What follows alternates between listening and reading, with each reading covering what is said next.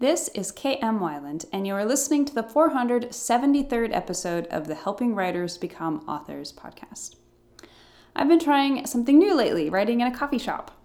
Besides making me feel very hip, the experience has actually surprised me with some added productivity.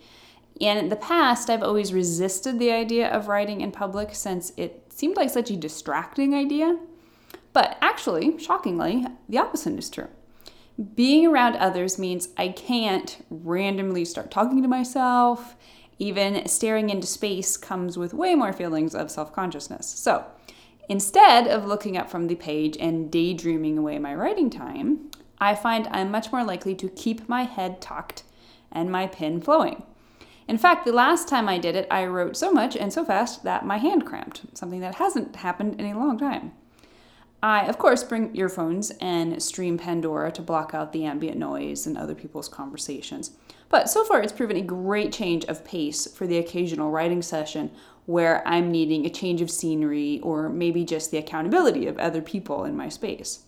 If you haven't tried it, I recommend it. I'm a believer now. And now I hope you enjoyed this week's podcast. This is the first in what will be a two-part series, Learn 5 Types of Character Arc at a Glance. Today's episode is called The 2 Heroic Arcs. Willa Cather said, "There are only 2 or 3 human stories, but they go on repeating themselves as fiercely as if they never happened."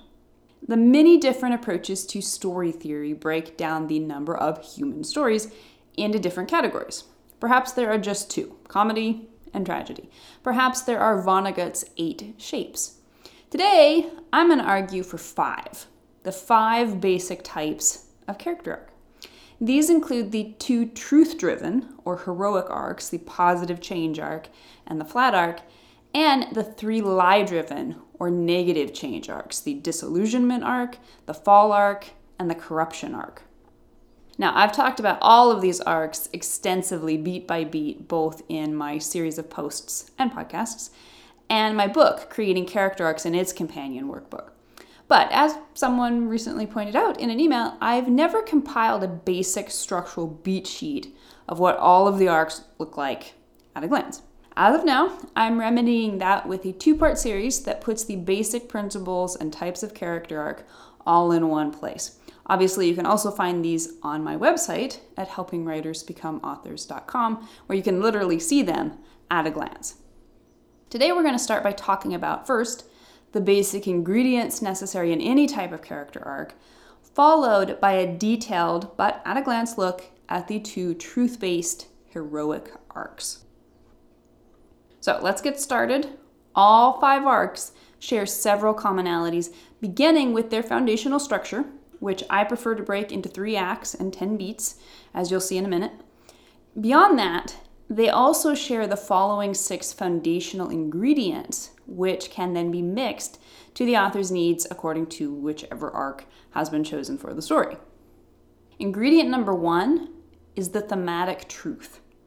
The theme is your story's truth. It is a universal statement about how the world works. In almost all instances, with the arguable exception of the disillusionment arc, the truth will always represent an ultimately positive, if sometimes painful, value, which will help the characters interact more fruitfully and less futilely with the world. Ingredient number 2, the lie the character believes. The lie is a misconception about the world that stands in contrast to the truth. At the beginning of the story, the lie will be preventing someone, either the protagonist or, in the case of the flat arc, supporting characters, from seeing, understanding, and/or accepting a necessary truth. The entire character arc, and indeed entire story, is about if and how the character or characters will be able to evolve past the lie into the truth. Ingredients 3 and 4, the thing the character wants versus the thing the character needs. The inner thematic conflict of truth versus lie will manifest in the external plot conflict as the thing the character wants versus the thing the character needs. Usually the need is nothing more or less than the truth, although it can take a physical form as well. The want maybe something large and abstract, such as respect, but it should boil down to a very specific plot goal, a promotion or a college degree. Your character's evolving proximity to the want and the need will change in direct relation to the character arc. Ingredient number 5, the ghost. The ghost, sometimes also referred to as the wound, is the motivating catalyst in your protagonist's backstory. This is the reason the character believes in the lie and can't see past the truth. As its name, coined by screen doctor extraordinaire John Truby, suggests, the ghost is something that haunts the character, something that can't just be moved past. Often it's a traumatic event, but even something seemingly positive, such as a parent's pride in a child, can cause a character to believe a damaging lie. And ingredient number 6, the normal world. The normal world is the initial setting in the story's first act, meant to illustrate the character's life before the story's main conflict. Depending on the type of arc, the normal world will symbolically represent either the story's truth or the story's lie. The normal world may be a definitive setting, which will change at the beginning of the second act when the character enters the adventure world of the main conflict. However, it may also be more metaphorical, in which case the setting itself will not switch to a new setting, but rather the conflict will change the setting around the protagonist. For example, changing the atmosphere from friendly to hostile. Now, let's talk about the 2 heroic arcs. The positive change arc and the flat arc are the happy or heroic arcs. In these stories, the protagonist either learns or already knows the truth and uses it to positively impact the story world. So let's take a look at both of these.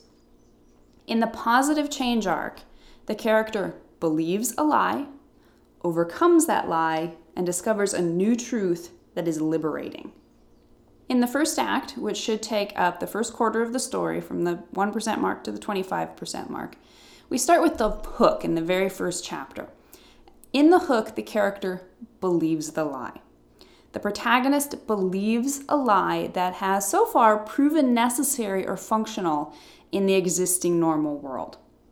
Then, halfway through the first act, at the 12% mark, we have the inciting event, which brings the first hint the lie will no longer work. The call to adventure, when the protagonist first encounters the main conflict, brings the first subtle hint that the lie will no longer serve the protagonist as effectively as it has in the past. Finally, in the first act, we have the first plot point at the very end at the 25% mark, where the character first encounters the fact that the lie is no longer effective.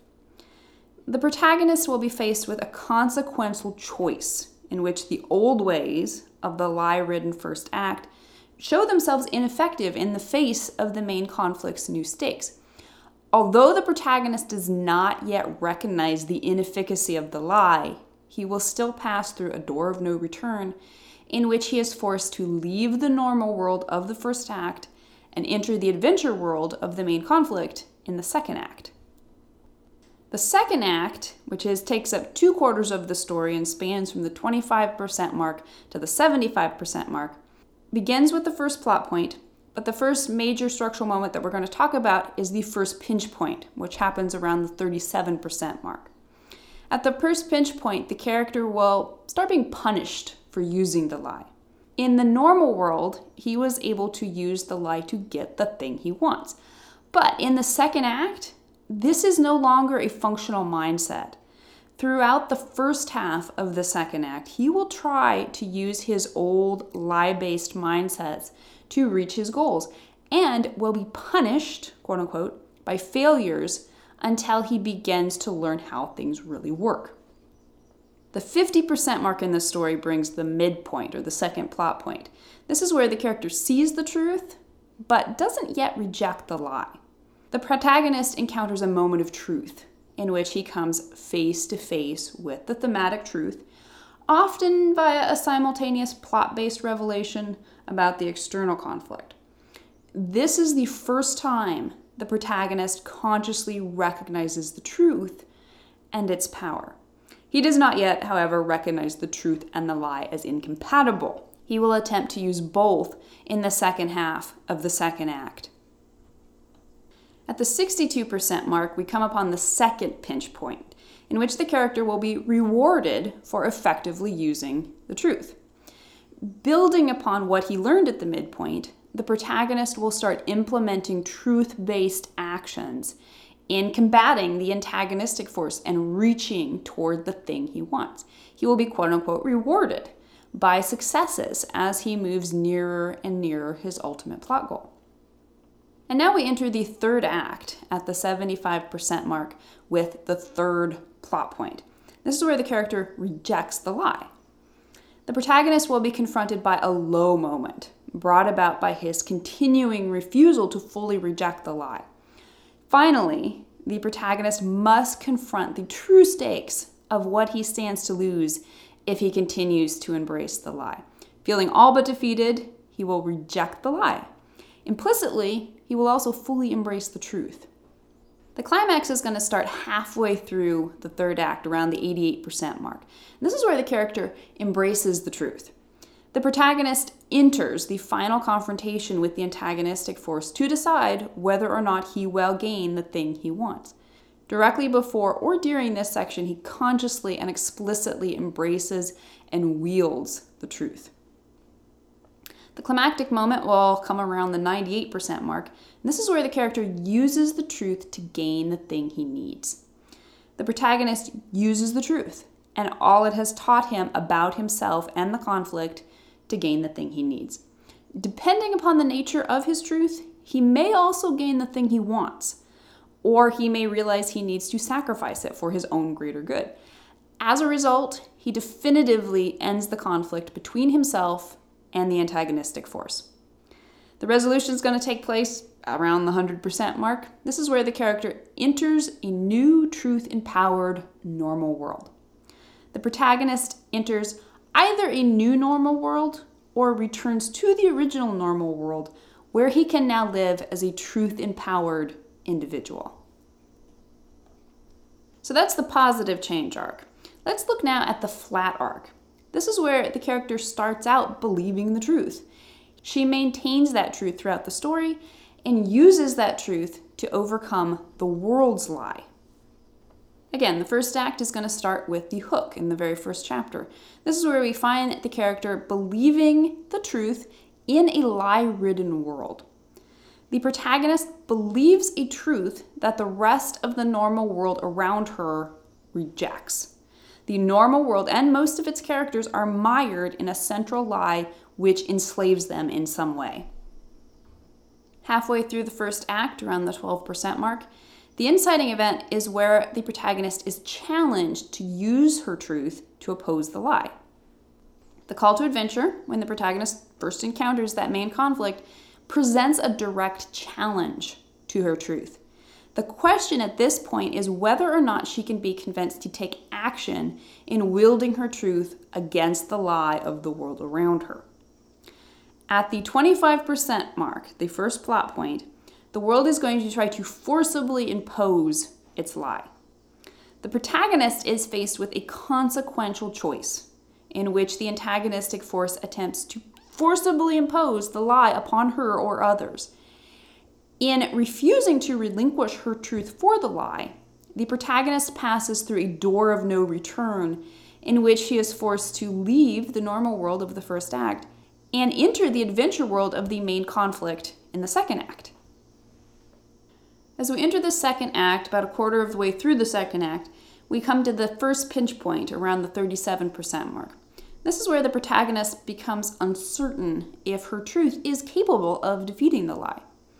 The protagonist struggles to use her truth against the strength of the antagonistic force's lie. She experiences doubt about whether her truth is capable of defeating the lie, and as a result, if it is indeed the truth. Then we come to the 50% mark, the midpoint or second plot point, where the protagonist proves the power of her truth to the world. The protagonist perseveres in following her truth. She offers a moment of truth to the world around her. This is the first time the protagonist will demonstrably exhibit the full power and purity of the truth. At least one significant supporting character will be impacted positively or negatively by this revelation. At the 62% mark, the second pinch point, lie-driven characters are going to fight back. In response to the protagonist's powerful demonstration of truth at the midpoint, other lie-driven characters will double down on the lie and use it to mount a formidable counterattack upon the protagonist and her truth. We enter the third act at the 75% mark with the third plot point, where the lie seems to triumph externally. The lie-driven tactics of the antagonistic force hit the protagonist hard, even to the point of the protagonist's seeming defeat in the external conflict. The protagonist is confronted by a low moment, brought about by the supporting character's continuing refusal to fully reject the lie.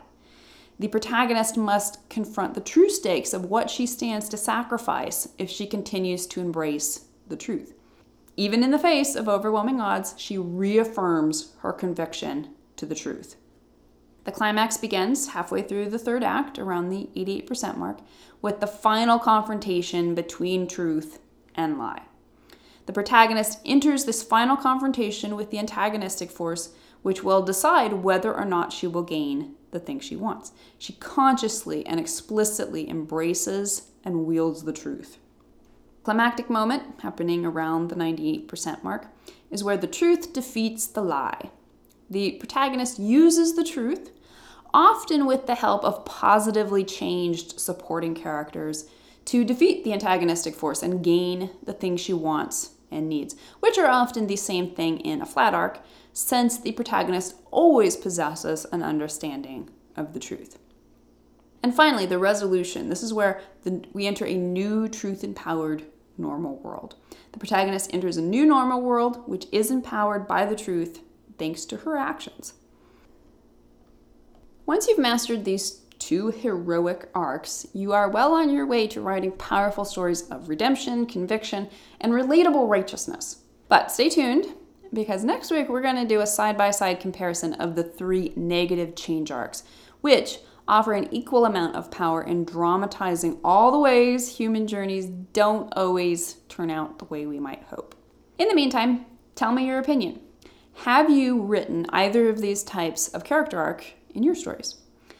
If you'd like to be a part of the Word Player community over on my site and join in the conversation on the subject, be sure to stop by the website at helpingwritersbecomeauthors.com. You can always find a transcript of the most recent podcast and add your voice to the discussion by visiting that first post on the site's homepage.